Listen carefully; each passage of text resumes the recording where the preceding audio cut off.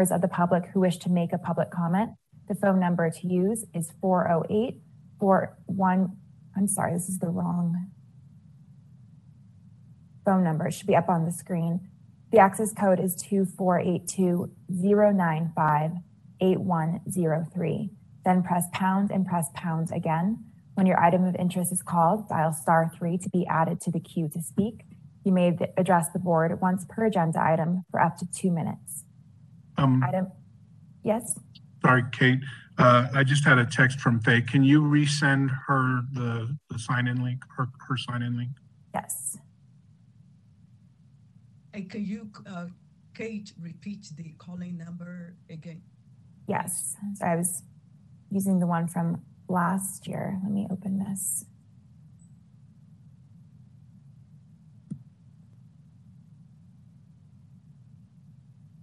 Okay.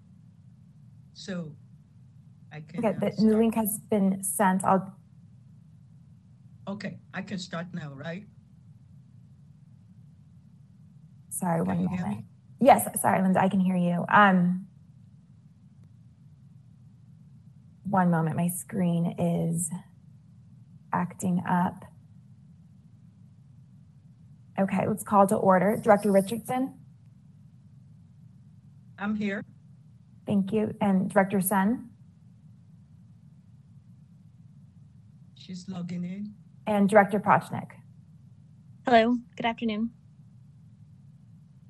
Okay, let me thank you so much, Kate, and thank you to Commissioner Poshnik. I know that Commissioner Shen is joining us and have a quorum. Thank you to Director Babek, and I know our guest, Mr. Kevin Griffith, is here. And thank you to everyone out logging into Treasure Island Development Authority meeting today for the Treasure Island Infrastructure and Transportation Committee. And for those that will be joining on later, I need to just do some housekeeping. The city and county of San Francisco is still operating and trying to get out of the COVID-19 restrictions. We actually have some of our staff that are helping in that endeavor. So the city is slowly rolling out. What that translates to is that every matter that we deal with is extremely important. However, the city has instructed that all the commissions, all the departments should, and Board of Supervisors concentrate on essentials. And those essentials, development of Treasure Island, Yerba Buena Islands are considered essential, but there are certain things within those developments that we've been instructed to concentrate on. Yes, we do have a backlog of things that will be coming up. And for this particular committee, I'm going to follow the protocols, which are that I'm going to work with Director Babek and TIDA, our chair, Patient, wants to look at what we should be putting on the agenda because we do have some milestones, issues. So that is the protocol that we're operating under. Things are easing up slowly and surely, and glad to have all of you here for this committee that we have canceled so many times. Having said that, so Kate, please go to the next thing on the agenda. Item number 2, general public comment. And to confirm, the phone number was correct. It's 408-418-9388, and the access code is 2482-095-8103. And this item is to allow members of the public to address the Infrastructure and Transportation Committee on matters that are within the subject matter jurisdiction of the committee and that do not appear on today's agenda. In addition to general public comment will be held during each item on the agenda. And there is no public comment. Okay, so please let's go to the next agenda. Item number 3, consent agenda. 3A, approving the minutes of the June 15th, 2021 meeting. Okay, so Commissioner, can I have a motion?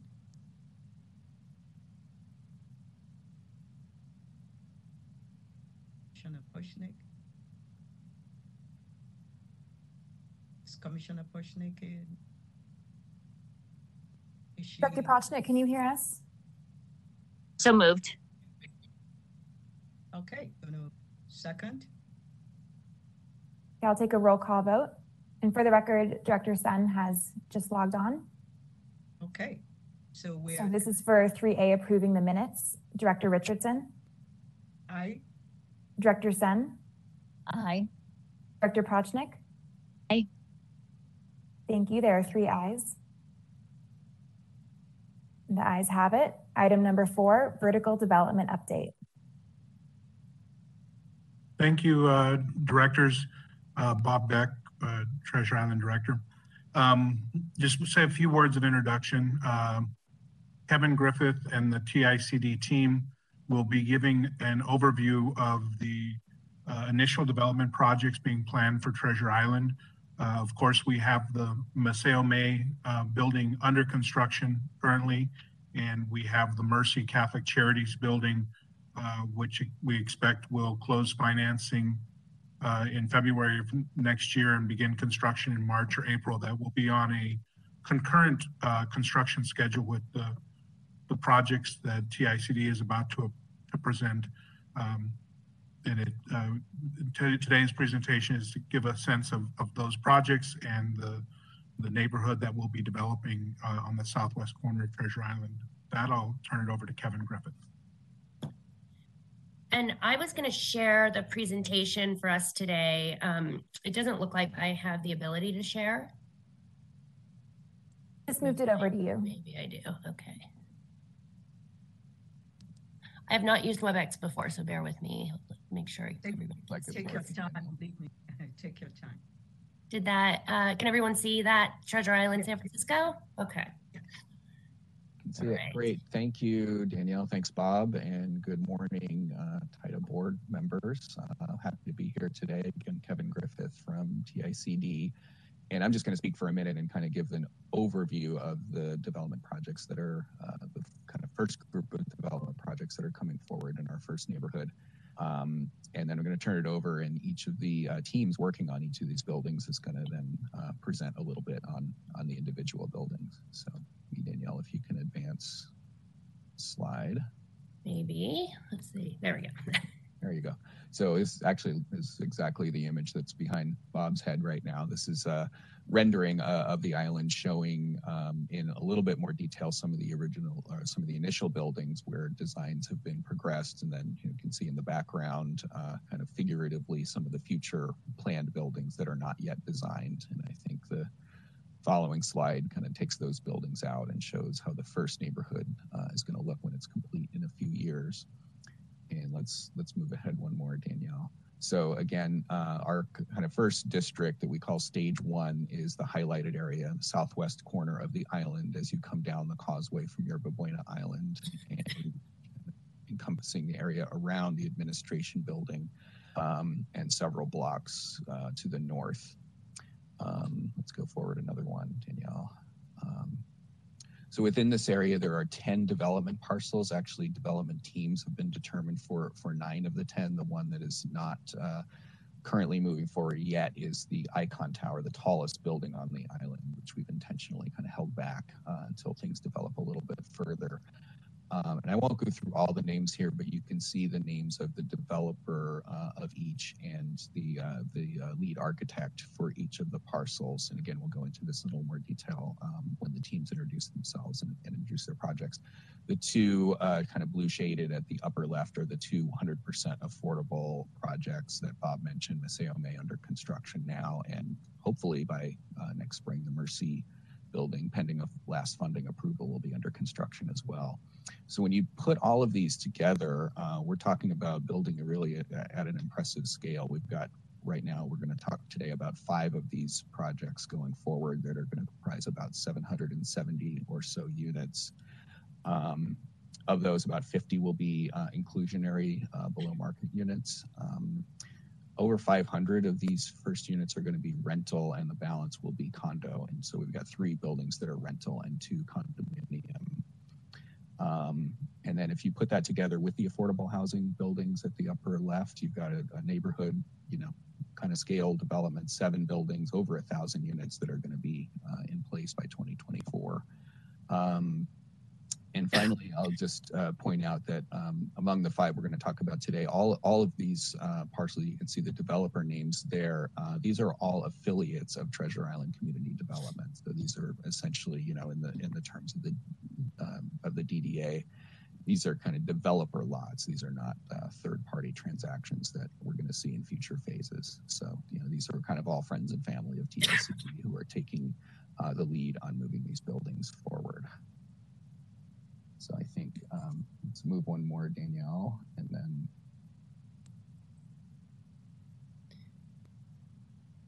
we stuck. There we go. Can you see that?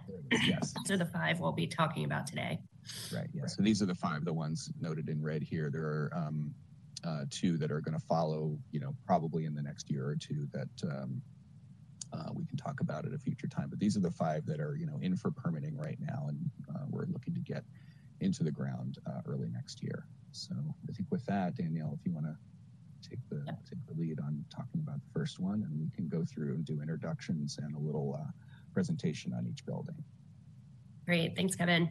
Hi, I met you, last year. I think I presented initially when we were taking these projects through planning. My name is Danielle Butler. I'm a development manager with the Treasure Island Development Group. Now I'm specifically focused on a couple of projects that are managed by our team. So Treasure Island Development Group manages the projects for the partnership of Wilson Meany and Lennar. We have these 2 buildings that we'll be managing are parcel C3.4 that we're talking about today, and parcel C3.5 right next door to it that we'll bring at a future date. For context on this map, you're probably all familiar with it, but Merced would be over here to the left of this building, over here on the other side of what would be 6th Street. So this was originally designed by Fougeron Architects. They were the design architect, and then we brought in Mark Cavaniero Associates as the executive architect. The general contractor is a partnership of Guzman and Suffolk Construction. It's 149 units with 7 affordable units. This is a for sale condo project. Wood frame over a concrete podium, and we are anticipating breaking ground in March of next year, and have, approximately 22, 23 month construction period. So we'd be delivering in February of 24. This is just the ground floor plan to show you sort of where our entries and exits are. We have our main lobby here on 6th Street, and you'll see a rendering of that in just a minute. And then we've got our garage entry here off of 6th Street as well. It's on the corner of 6th and City Side. We have a secondary lobby, or secondary entrance to the building here off of City Side. Here's a view from City Side. The theme with this building is these portals. So these are almost like mini roof decks. So this would be a 3-story volume that is open to the residents. This is a 2-story volume, and this is a 2-story volume, and they kind of step down in the building. Excuse me, I've got a little cold. This is a view looking back at the corner of City Side and 6th. This is that main lobby entrance. This is a secondary entrance for the residents. This one also, it's not shown in this rendering, but we'll have some wood elements so that it kind of ties in with the rest of the portals. And then, the idea would be a lot of glazing here. We've got a lounge, a resident lounge here on the corner so that everybody can enjoy the views.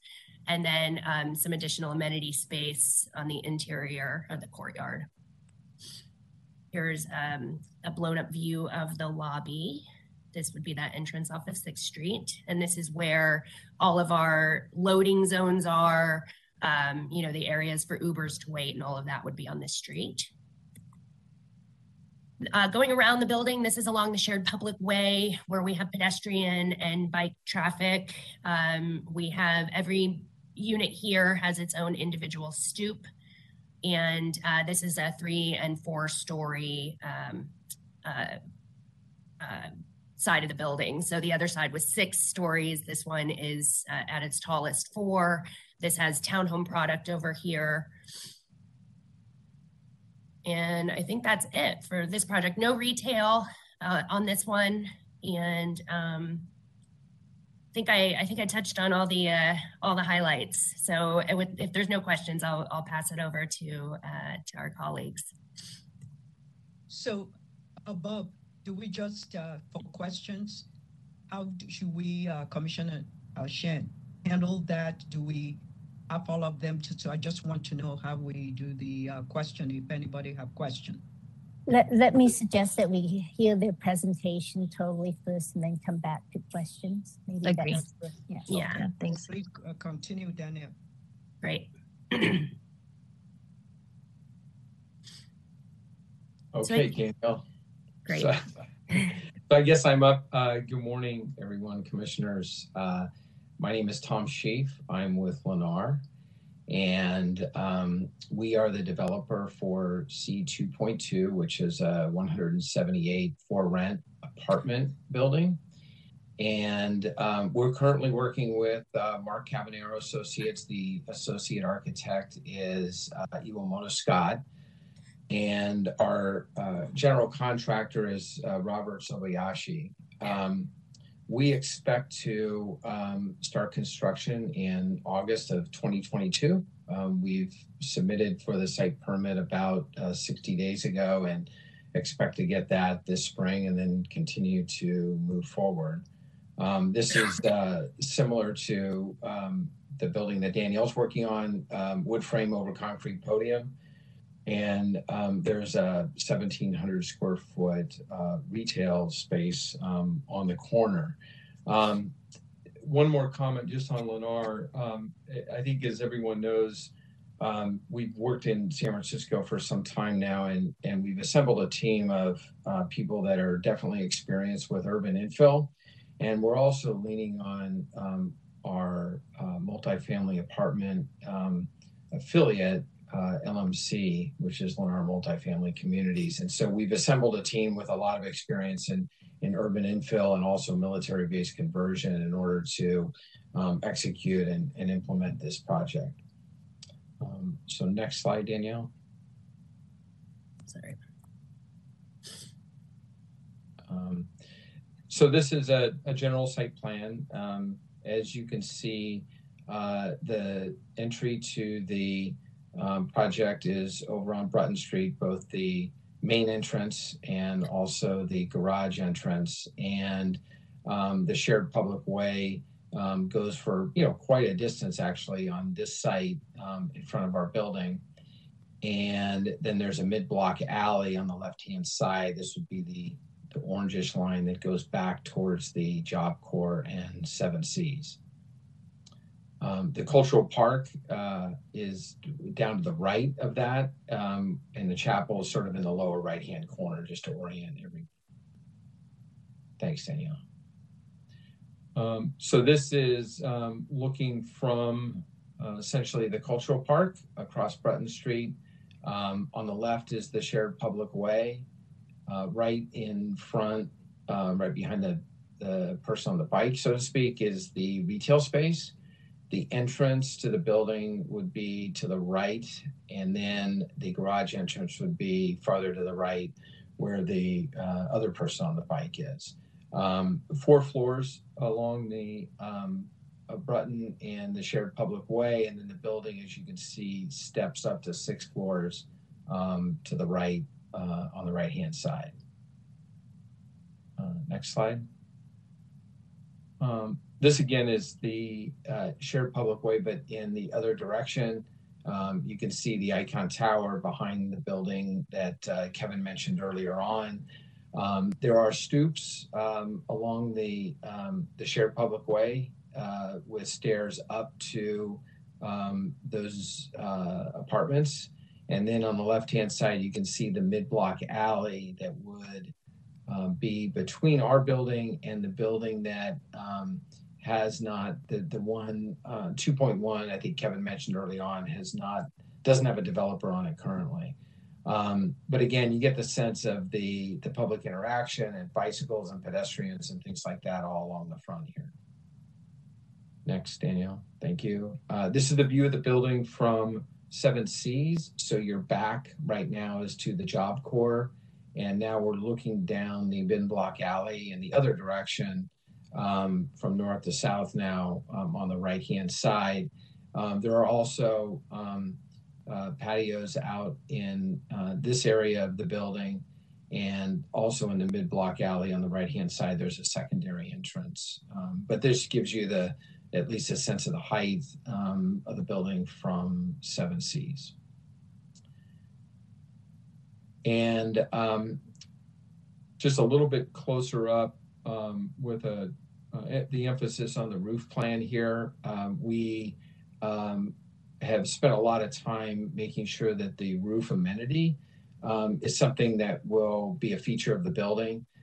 You can see the courtyard in the middle, but the roof amenity, especially from the lower right-hand side of the building, where it has the note about the windscreens, you'll be able to see sort of from North Beach all the way out to the Golden Gate from the roof at that location, and a little bit of YBI and also the Bay Bridge. There's a couple of buildings that are in front of us blocking downtown, but the views should be great from that rooftop, and we're really emphasizing that amenity.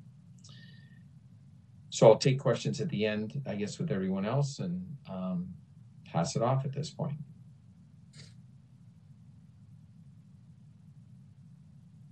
Thanks, Tom. I think Michael will be up now. Hi, everyone. This is Michael McCarthy from Quality Global. You'll be hearing from me a little bit today because I'll be representing two different buildings. This is the first, which is C2.3, and the other is B1. So we'll start with C2.3. So we're the developer, Paul USA Real Estate Development Corporation. This building was designed by Kennerly Architecture, and they're still currently on the project. We just submitted our site permit application, the resubmit of our site permit application on Friday. So that site permit addendum is in, and we're excited about that. The general contractor is still to be determined. We have Nibby Brothers involved in the pre-construction side of things, helping us with kind of pre-construction, but we have not yet moved forward with the general contractor to build the building as of right now. As far as proposed units, this will be a 76-unit building. There are 4 sale units, including 4 inclusionary units. Different than some of the other buildings, this is actually a type 1 building, so cold form steel framing over concrete podium rather than wood.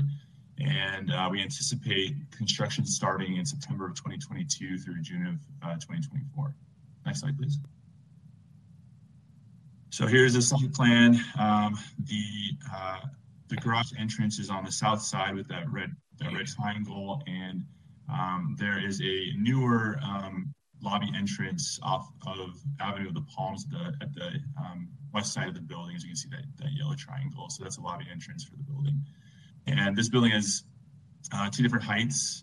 You have a higher side, which is 6 stories on the west side, and 3 stories on the east side. Next slide, please. So here's a view of the building from Avenue of the Palms, looking southeast. So this is the view you see from the San Francisco side, the city side area, and as you can see, there's 2 different levels of the building from the east to the west side. Next slide, please. This is looking from the southwest from 5th Street. Again, you can see the shared public way from the back, and there's the back side of the building looking towards the city. Next slide, please. Here's a picture from the shared public way looking northwest. Again, this is the back side of the building. There's stairs that you can see that goes up to a courtyard that's in the middle of the building. So this is a building with a courtyard between the 2 different sides, and again, along that you see the shared public way, and then the garage entrance is where you see those stairs going up, is just beyond those stairs. Next slide, please. And here is the picture of the front of the building from Avenue of the Palms. Again, this is a 6-story side, and you can see just the different architectural elements, the window pop-outs. Pretty interesting building, and yeah, one that we're pretty excited about. So that's C2.3.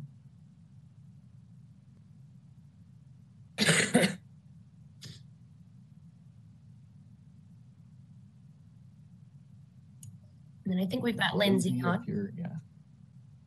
Hi. Hi, I'm Lindsay Perlov. I'm with Wilson Meany, and we are developing C2.4. David Baker Architects is the architect on the project, and we are working with WebCore for construction. We are a little bit farther along in the process. We actually do have our site permit, and we're really excited about that. And we are looking to start construction in March. The project even has a name. We're calling C2.4 Title House, and have some initial branding underway. The project will be 250 rental apartments. 24 of those are inclusionary. And on the ground floor, we will have 1,192 square feet of retail that has not yet been programmed. We're calling it a cafe for now, but we'll see how that evolves. The construction is all concrete, and we hope to be wrapping up construction in February of 2024 and going out to the public and leasing it up. Can you go to the next slide, please, Daniel? Thank you. So C2.4 is right across the street from Cultural Park. The main residential entry is on Bruton Street across from Cultural Park. And the garage entry is on Avenue of the Palms, kind of in the middle of the building. Next slide, please. This is a view from Avenue of the Palms. You can see clearly labeled the parking, the garage entrance for the building.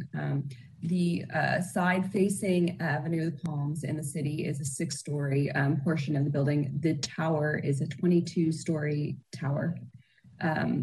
And on the ground floor is live work units. We have 9 live work units in total to activate the ground floor. Next slide, please.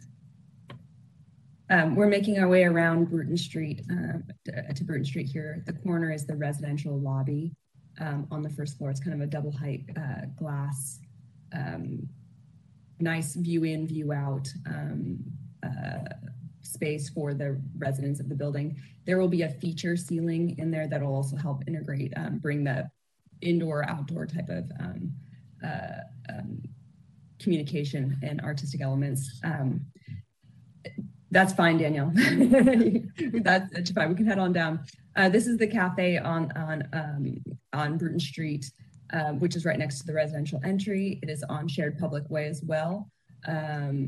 We hope to have a lot of activation here as people head on out to the ferry boat on their way to work or what have you, and be able to provide a community service and hopefully a restaurant cafe space in this location here. Next slide, please. And then this is facing this is on shared public way, facing back towards Cultural Park. This side of the building is 4 stories high. And once again, live work units are lining the ground floor level with integrated porch areas and seating and planting.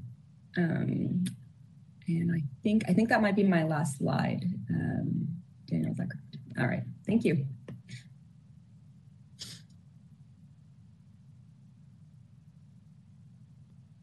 And back to Michael. All right, back to me. So this next project is the B1 project. It does not yet have a name for it. I'm a little jealous of Lindsay's project that she has a name so far, but where this is a project that's just behind the administration building. The architect is Natoma Architects. The general contractor is a joint venture between Block and Cahill. There are 117 for rent units, including 6 inclusionary. It's a type 3 building, wood frame over concrete podium. We actually just had our site permit approved earlier this month. It hasn't yet been issued. We still have some permit fees to pay and some other documentation that's needed before it's issued, but it has been approved. So we are starting this one earlier than our other project, around March, April of 2022 through October of 2023. And there is some retail square footage on the ground floor on this building. It's 4,710 square feet of retail on this building. Next slide, please. So this site plan isn't quite as pretty as the other ones, but it tells us what we need to know. So On the east side of the building, we have actually two different lobbies. It's basically two different buildings connected by walkways between the two different sides of the building. You'll see on an elevation view of this project. So there's a north and a south lobby. You can see that's where the elevators are, and then also the garage entrance is on the east side as well, next to that northernmost lobby. And then you also have retail in a few different places. You see retail 1, 2, and 3. The retail 1 and 2 are on either side of the breezeway, so that's a mid-block easement that goes so the public can go right underneath those walkways, and then there's a retail along the southern side of the building as well. Next slide, please. So this is a view of B1 from the marina. You can see the Marina Plaza there, right behind the administration building, and that's a view, kind of the tiered levels of the building on the south side of the building with retail at the bottom there. Next slide. And here's kind of more of an aerial view, just so you can see the main aspect of the building, the visual aspect of the building, which is kind of the western side as you are at the Marina Plaza. And it's kind of the building is kind of an arch type building. It has a curvature to it, so pretty interesting architecturally. Next slide, please. This is kind of a nice view of that mid-block easement. That's a pedestrian walkway, so you can see the walkways that go from each side of the building, the north and south building, and then it's public access through the two sides of the building. It's one building, but it's all connected together, and the public has access on the ground floor to get through. You can see one of the airplane hangars in the background there. So going towards the airplane hangars. Next slide, please. And here's a picture of it from the other side of the building. This is really where your lobbies are on the side of the building, as well as your garage entrance from Avenue C. And it's similar to the front side of the building, but yeah, this is the back side from the street level. Next slide. Oh, I think that's it. Thanks. So I think that covers the 5 that have active permits, and we are anticipating construction starting in 2022. So I think now would be the time for questions. If you want me to revisit any of the slides, I can do that.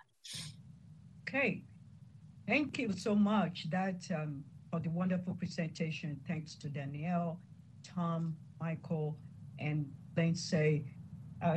You can see TIDA is very excited, and I know that we have a host of questions to ask. I want to just for the sum total of what we are talking about, if you can please write this down, and then you can help me to come and reiterate that, Kevin or Danielle.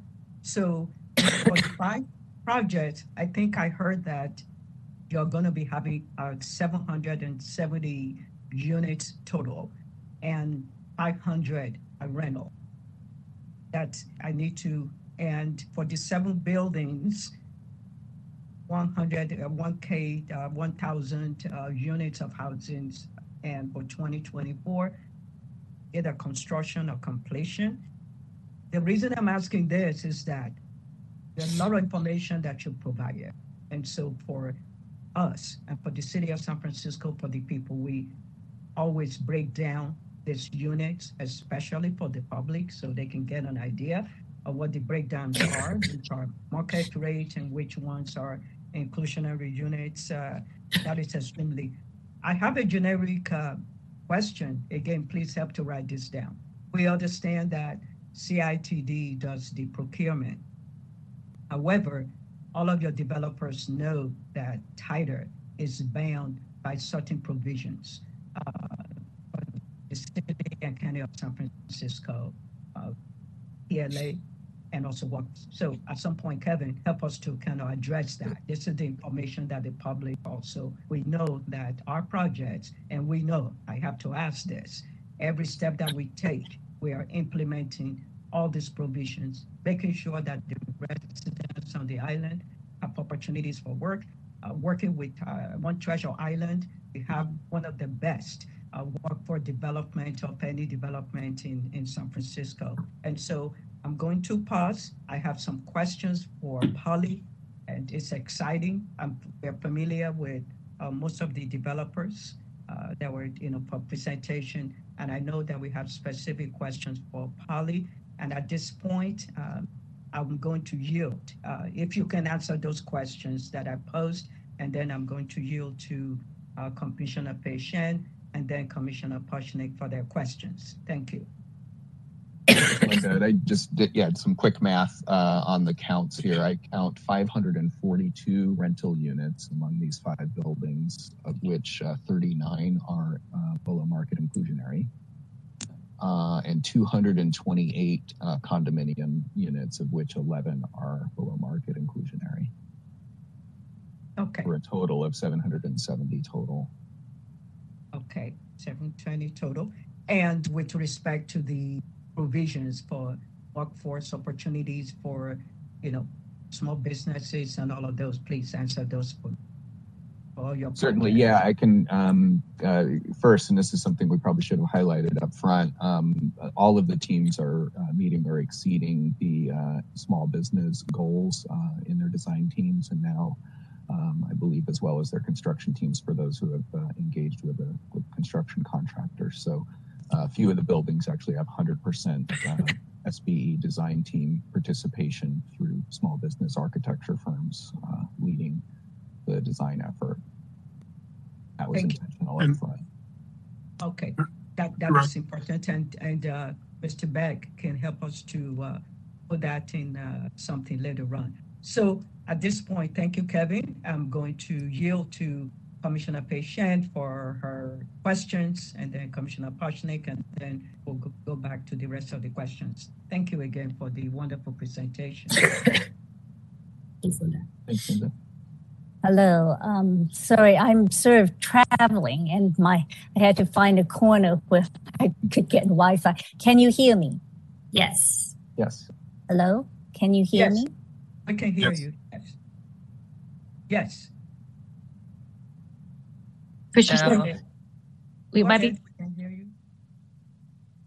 Oh, now we've lost you. Yeah, I got a note. I saw that she had low bandwidth. I'm sorry. Yeah. I'm sorry. I have low bandwidth. I've been traveling, and so I had to find a corner where we are to get a Wi-Fi access. So I apologize. But can you hear me now? Yes. Yeah. Okay, great. Thank you. Thank you so much for that presentation. We've been waiting for some time to get an update, and it's great that you've made such great progress and that you are looking to start construction for most of these projects in 2022. I have several questions, but first, from an overall standpoint, have you gotten your financing together in order to be able to start for each one of these projects? I think I can speak for us all. It's possible that 2.4, Lindsay's project, is the furthest one ahead, I believe. And I still believe she's lining up financing. We have gone out for preliminary interest, but we have not actually secured financing. That would happen a little bit closer to our construction start, but we're close, and we do have a lot of interest on 3.4. And I think the other projects are in a similar place where they have probably approached the market, but probably have not secured financing just yet, just because of the timing. That's accurate. And would you be getting both construction and permanent financing for the projects? For 3.4, and I believe it's a similar structure, we're getting construction financing. For the rental projects would have a permanent loan. The condominium would not. The condominiums would be for sale. I understand. Okay. So until you get that financing, you're not yet sure, excuse me, whether those dates that you have for the start of construction is fine or not. And has COVID, and during this period of time, has it been difficult to get the financing for projects such as these? For 3.4, surprisingly has not. I think there might be a little pent up demand. We definitely have some interest on the condo project for financing. You're absolutely right. Insurance and financing both need to be lined up before we can start construction. So, there's our design timeline, there's our city processing timeline, and then there's, these other insurance and financing that all need to be lined up. So we think, for our project 3.4, that March is a realistic date to get all of that done. And I think the other teams are in a similar place. Yeah. And I'm sorry, you know these sites so well. Site 3.4 is the one, again, which is closest to, if you could show us again, that 3. Yeah, and I'm just Danielle, sure there's a better way to do the one this. furthest north, closest to the furthest north, it's closest to Mercy. Yes. Okay, thank you. And then could you tell us about the affiliate, Poly Global, because that is a name and an entity that we are not so familiar with. And how are they an affiliate? Are they part of an LLC partnership with you and Lenore, Wilson Meady, TICD? How is that structured? I seem to get a lot of questions about this. So Poly Global, Poly Developments and Holdings is a developer on the Shanghai Stock Exchange, and our parent company is based out of China. Across the world, we have about $200 billion in assets, and we are in 100 cities across China, Australia, United States, and United Kingdom. So it's kind of our parent company, Poly US and Poly Developments. We've only been in the US for about 3 years. We have a project that finished up last year in Los Angeles, and these are our first 2 buildings within San Francisco. We are a joint venture partner with the other developers in the horizontal side of in the horizontal redevelopment. But as far as the vertical development of buildings, we're not partnered with anyone. These are our buildings, and again, so we're part of a larger parent company. Poly Global is based out of Australia, and then our overall parent company is based out of China. I see. And are you the general partner, the managing general partner for the partnership that will develop this project, or is that in conjunction with TICD? So no, the vertical projects, we're the sole owner of this project. We don't have a partner. And are you affected by any of the turbulence which is in the Chinese real estate market now, if you're based in China?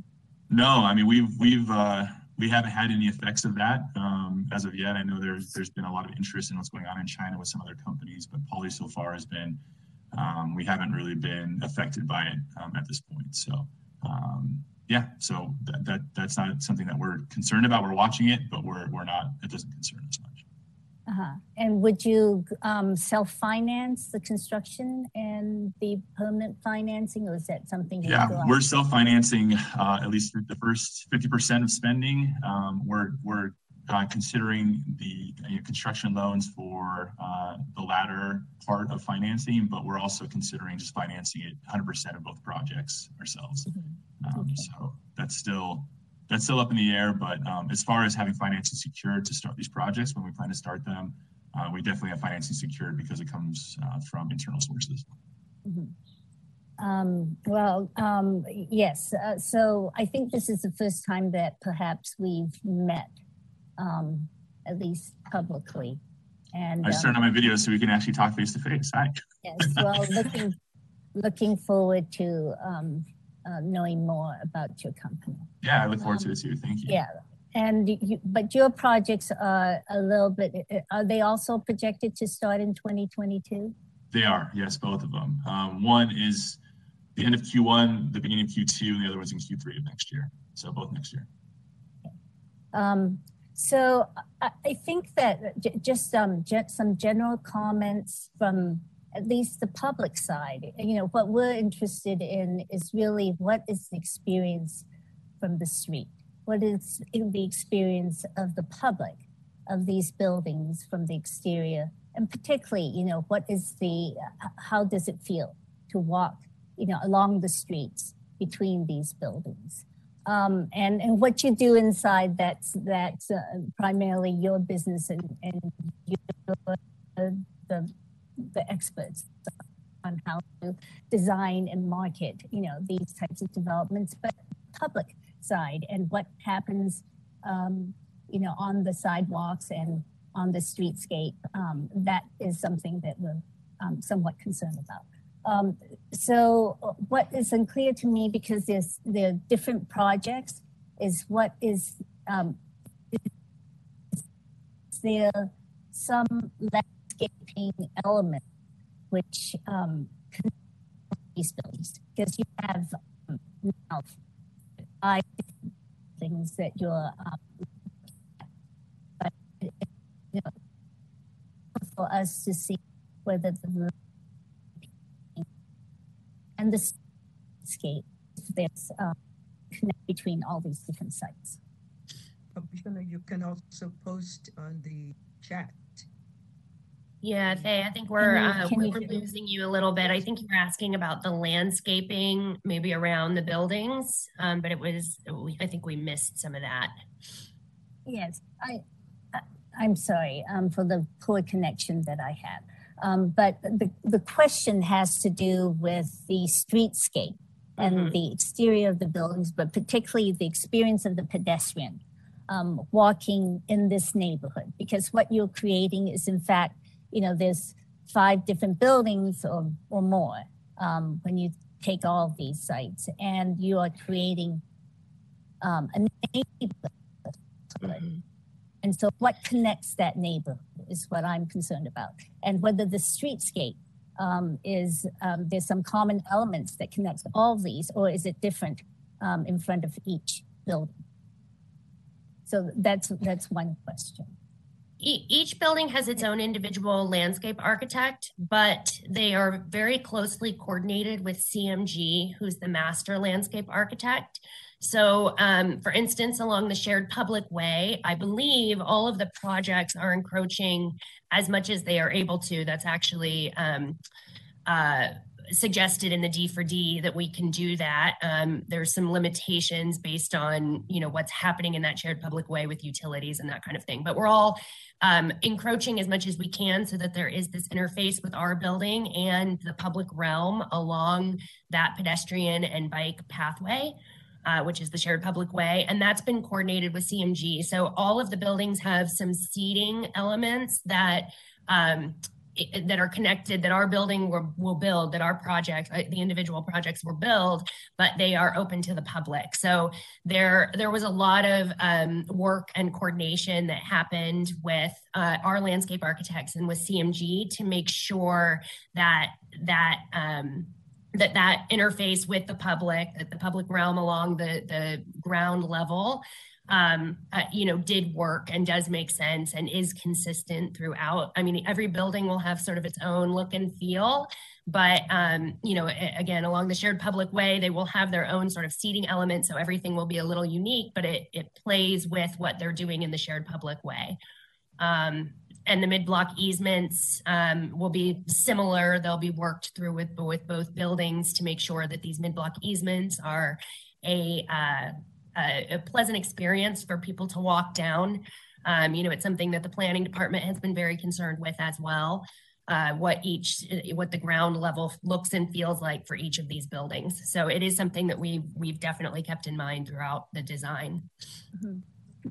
And I think that perhaps we just need to see more of what that might look like and explore that a little bit, because just the separate presentations of each of the buildings, it's hard to get an understanding of what that streetscape would be like. And it's continuous, but we're seeing each separate lot. And so I think that needs a little bit of study from our end. And I think it might help too, once we have our renderings done. Unfortunately, our renderings of the shared public way, especially, are dated. And so we didn't feel like that was appropriate to share at this point, but we still have a similar kind of feel. So once we have our renderings, I think that will be really helpful for you to kind of understand how it feels. I think that's really helpful. I'm a visual person, so renderings help a lot. Right. And I thank you for paying attention to the shared public way. I know that's been a new concept for the city. But it is one that we're very interested in seeing how that works, where the shared public way is shared between the pedestrians and the bicyclists and maybe the car. Okay. I will tell you that C2.3 and C2.4 are using the same landscape architect to help with that cohesion. And that's so that's one. Hopefully we share a muse, and hopefully there'll be some coordination, but with some distinct elements. So if that's some added color that might help you understand that we too are thinking about the integration of the landscape in that way. Good. Yeah. And to add on to that as well, so the B1 building, we're using the same landscape architect as the Marina Plaza as well. So the landscape architecture should kind of flow from the Marina Plaza into the B1 building instead of two very different philosophies of architecture. The same architect is kind of blending those two together. So we would like to see more of that so that we understand what that treatment is. And I know that B1 actually, I think that on the marina side, that's fairly successful because you've got some retail. It connects, to the marina, which will be a great promenade. So I'm glad that you're taking some advantage of that. But and I'm glad that C2.2 and C2.4 you're sharing the same landscape architect, because I think that both sides of that shared walkway, there needs to be some coherence between that. So we need to study that a little bit. On the side of along the Avenue of the Palms, though, I am again what that treatment is like along Avenue of Palms is important as well. And it seems like several of the buildings are on podiums. And so there's not actually a ground level use, at least from the renderings. Could you explain that a little bit more? C3.4. Danielle will bring up the images. I think that is not the case, and hopefully the images will put that into focus here. There are ground floor presence, I think, on all sides, especially that most sensitive side along the city side frontage. That's right. There are units all along city side. They actually enter from. They don't have entries that come off of Avenue of the Palms. Sorry, but we, we'll have. So as part of the infrastructure work, as part of the horizontal plans, they actually have landscaping already planned. They go from property line to back of walk. We are going to be integrating our landscaping with what they already have planned. So we're actually working through some of that detail right now, but there will be landscaping to try to help with some of the privacy of these units along that ground level. But there are not entries from here. We felt like that would, I think some of the other projects may have entries off of Avenue of the Palms. Ours, you enter from the other side of the building, from the courtyard. And this is 3.4, but this one is 3.4, and I can go down to another. Then, like sorry, I don't have the overall map. Yeah, I know it can get a little confusing. If you're looking at Avenue of the Palms, another one would be 2.3. So that's this one. Yes. And that one you have residential on the ground floor as well? That's correct, yeah. So you have entrances to the building, and then you also have residences on the ground floor. So definitely usable area along the street fronts on all sides. On really all sides of the building. Pedestrian entrances, you can see just all around. And then the two sides that you can see here, you have residences all along those streets. I see. I think you may have another view too. There we go. Yeah, and that's the Avenue of the Palms facing side of the building. I would say an interesting feature, which is also a real design challenge, is that none of our buildings really have a back side. There's a sensitive frontage on all four sides, and that's been a unique challenge for the design team. You have find places for garages and garbage and all that stuff that needs to happen in a building while still having a nice presence for the public all the way around. No, understood. Avenue of the Palms is going to be our main avenue, right? It's mostly, it is carries car traffic, but it also has bike lanes, and it's going to be the front of the island that faces the water. So it's fairly important what that treatment is like. So I think that for now, those are my questions. Again, my interest is really what the pedestrian and experiences as you walk along these streets. How are they connected?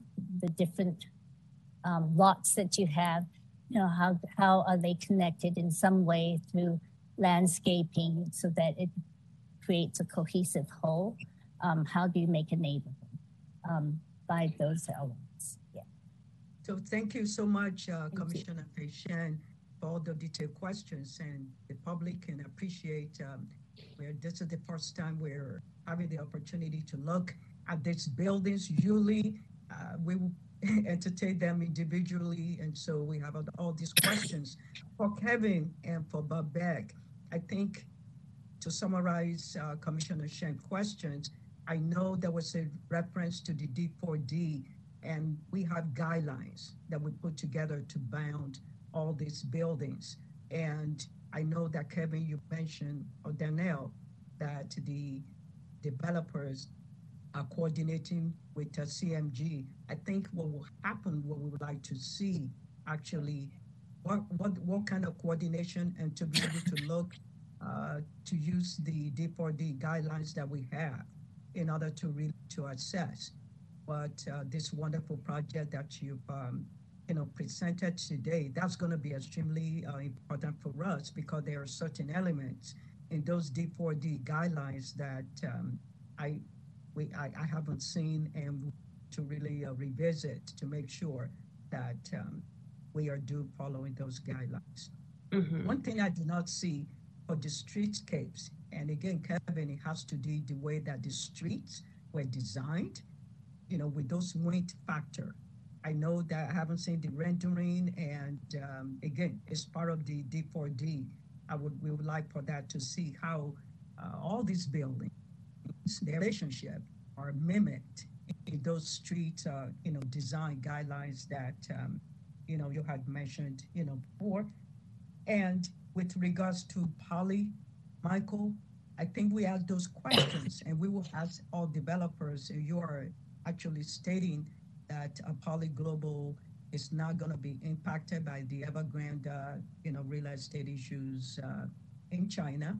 And again, it's not even unique to China, since we know that real estate is global, and so the reason we're asking that is that we have certain disclosures, and that's why we are holding these public meetings, so that all the developers understand the conditions and the disclosures, because of the special financing that the city of San Francisco, the bond measure that are going to guide developments on those particular affecting those parcels. So let's reiterate that, and that what you just said, and that you do have a plan B in place. And if you do, if you're certain that Poly Global will not be affected, that exactly. And if you're not 100% sure, it would also be great to see what the back end, mitigation measures are, so that we can fully disclose. So having said that, now, Commissioner Poshnick, your questions, please.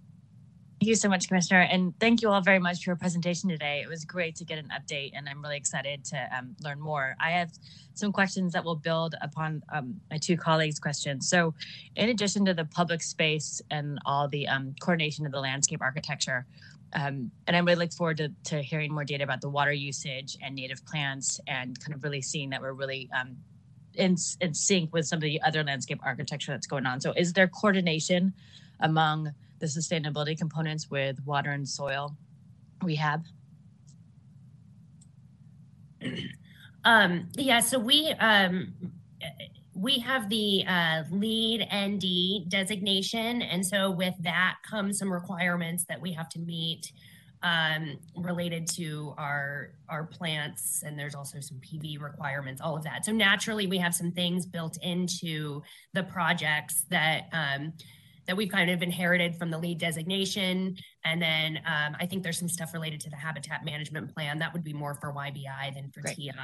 Okay. It is something that, you know, I think every landscape architect that works in San Francisco is, or in California really, but, you know, San Francisco, this is something they're very up to date on. Can you speak louder, Danielle? I think yeah, I'm sorry. Am I, can everybody hear Danielle? Okay, good. Yeah.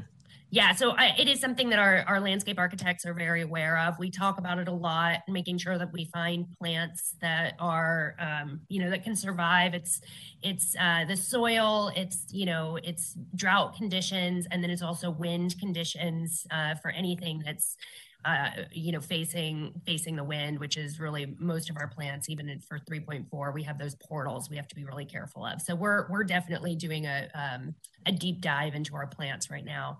And Danielle, on those, building upon that, is each building LEED certified at a different level? Or are they all platinum? What's the certification?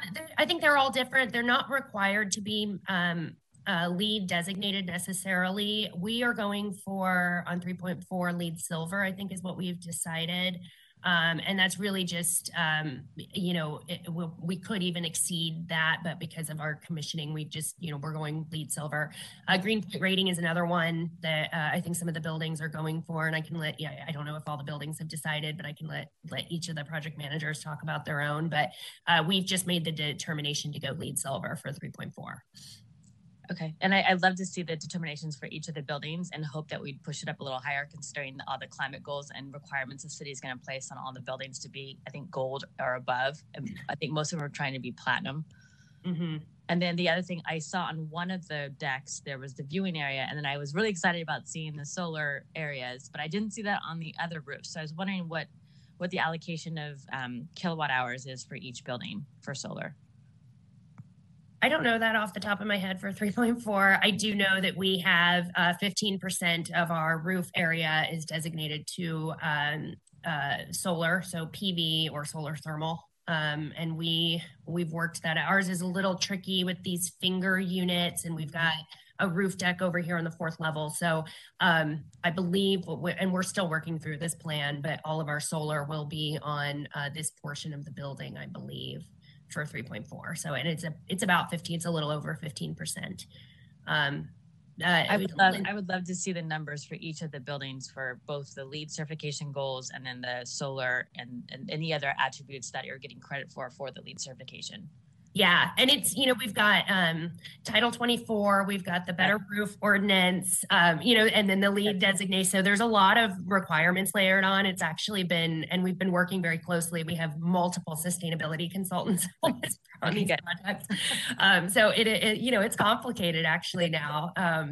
But I don't know, Michael, Lindsay, Tom, do you know offhand what your buildings are going for, and do you have any specifics on them?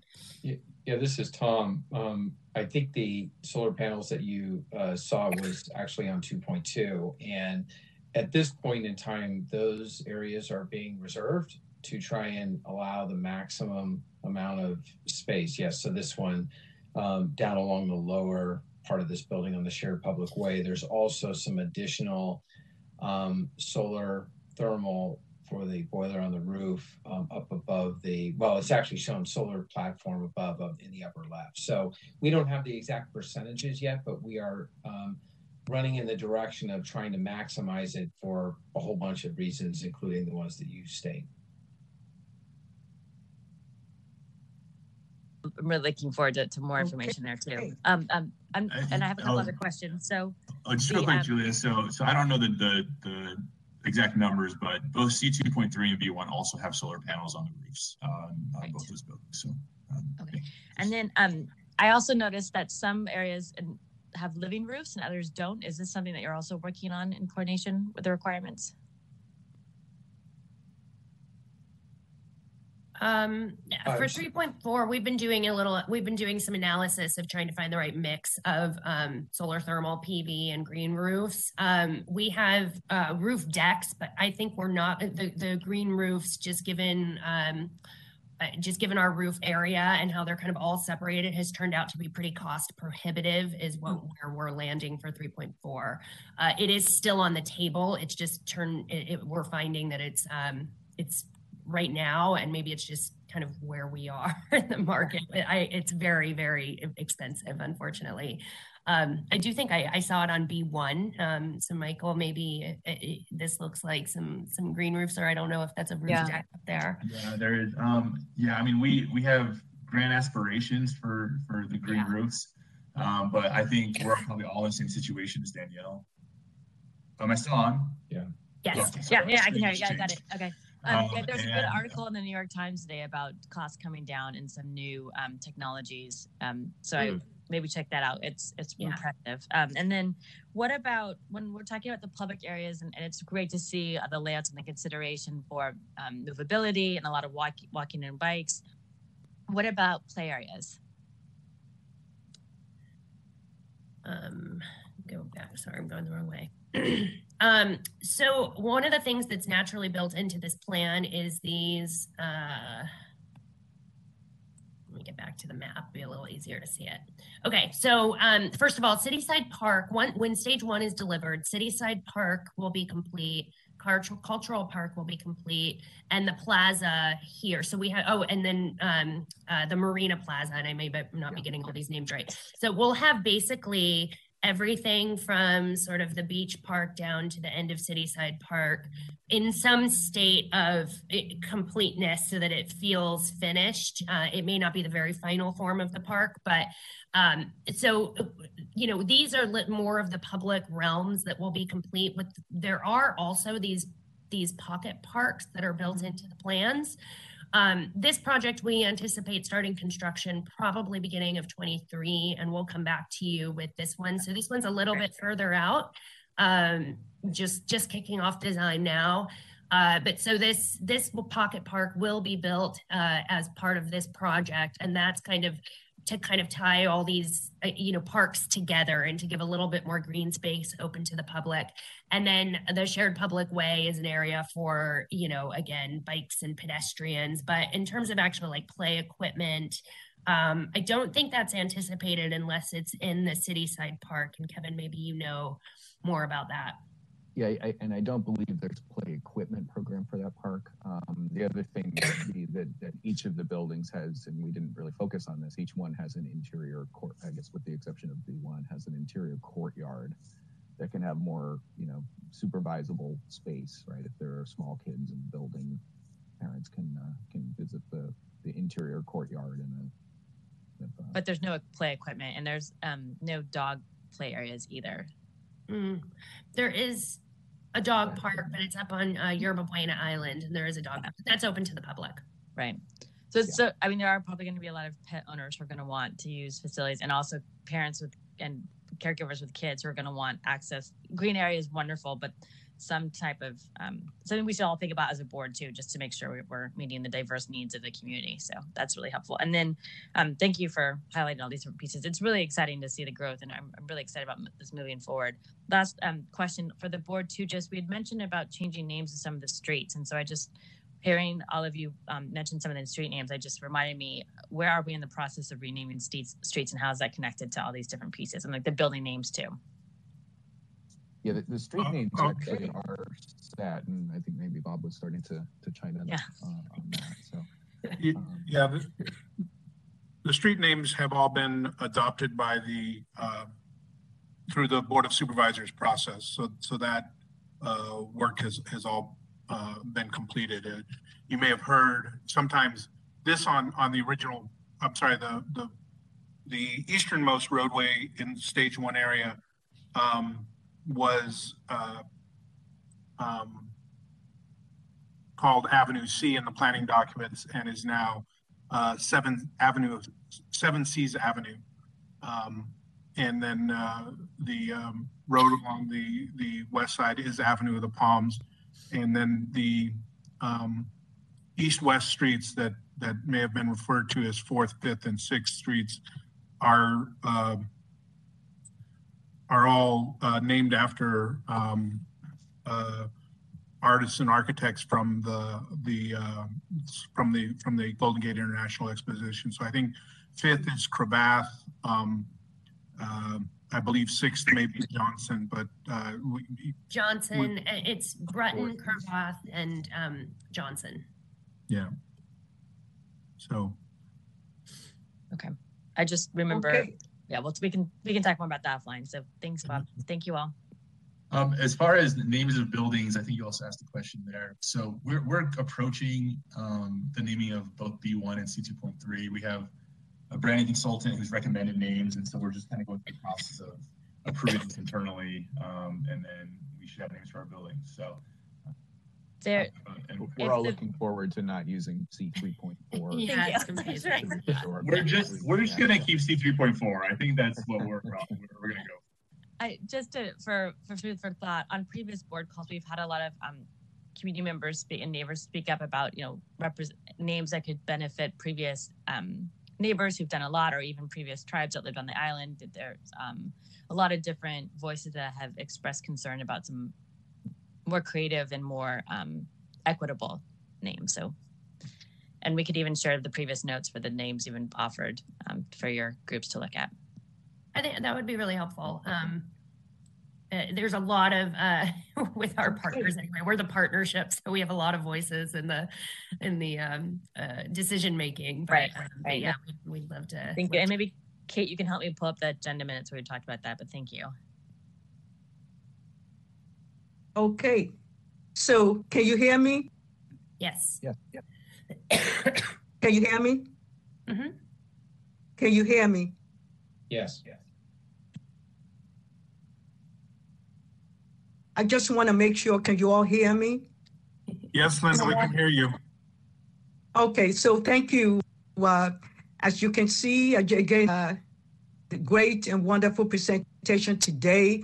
Lots of information that we are going to go back. And again, that all these projects are moving forward. I think that's what the public want us to convey.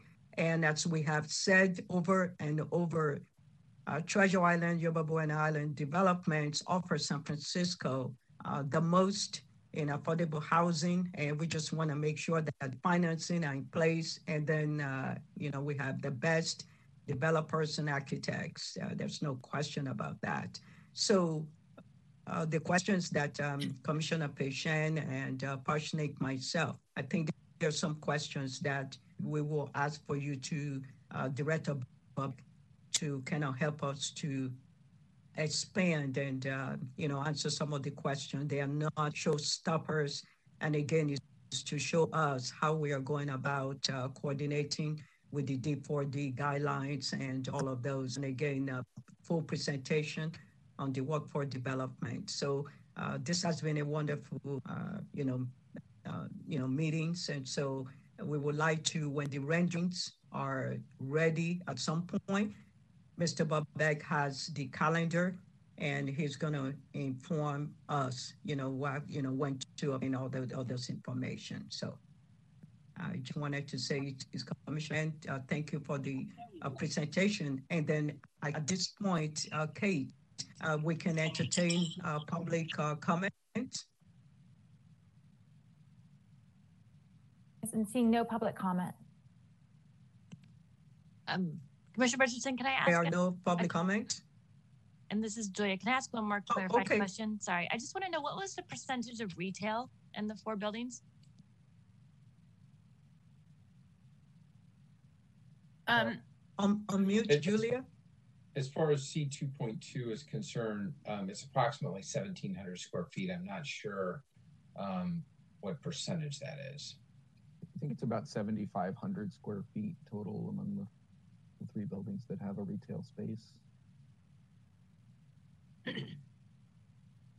Thank you. And could one of those be a market or supermarket? You know, it could be, I think we're still working on the programming. We do understand the need for a market. So there's a couple of other locations on the island that we might consider that. We're looking, we're trying to figure kind of all of that initial amenity programming out now, actually. I mean, we have a great market now, but I just know with more people, we're going to need more. Yeah, yeah. We agree. Yeah, I think that we've mentioned this in past presentations is, you know, the retail and what happens, you know, are there cafes that are servicing the residents here? You know, the use of that ground floor space. 7,500 isn't very much, but I also understand that the nature of retail is changing. So this is not something which I've been really pushing for. As long as the overall plan, which includes other buildings like Building 1, has those facilities and has those community needs integrated into them. Yep, that's right. Yeah. We have a few other buildings that we would potentially, and you know, in future phases, there is a kind of retail corridor that we would anticipate. But you're right, the nature of retail has changed a little bit, so we're watching that closely and trying to figure out the right mix. Right. But the sort of community facilities plan, the retail plan, we would like to hear what your thinking is on that at a future date. So thank you so much for your presentations. Yeah, thank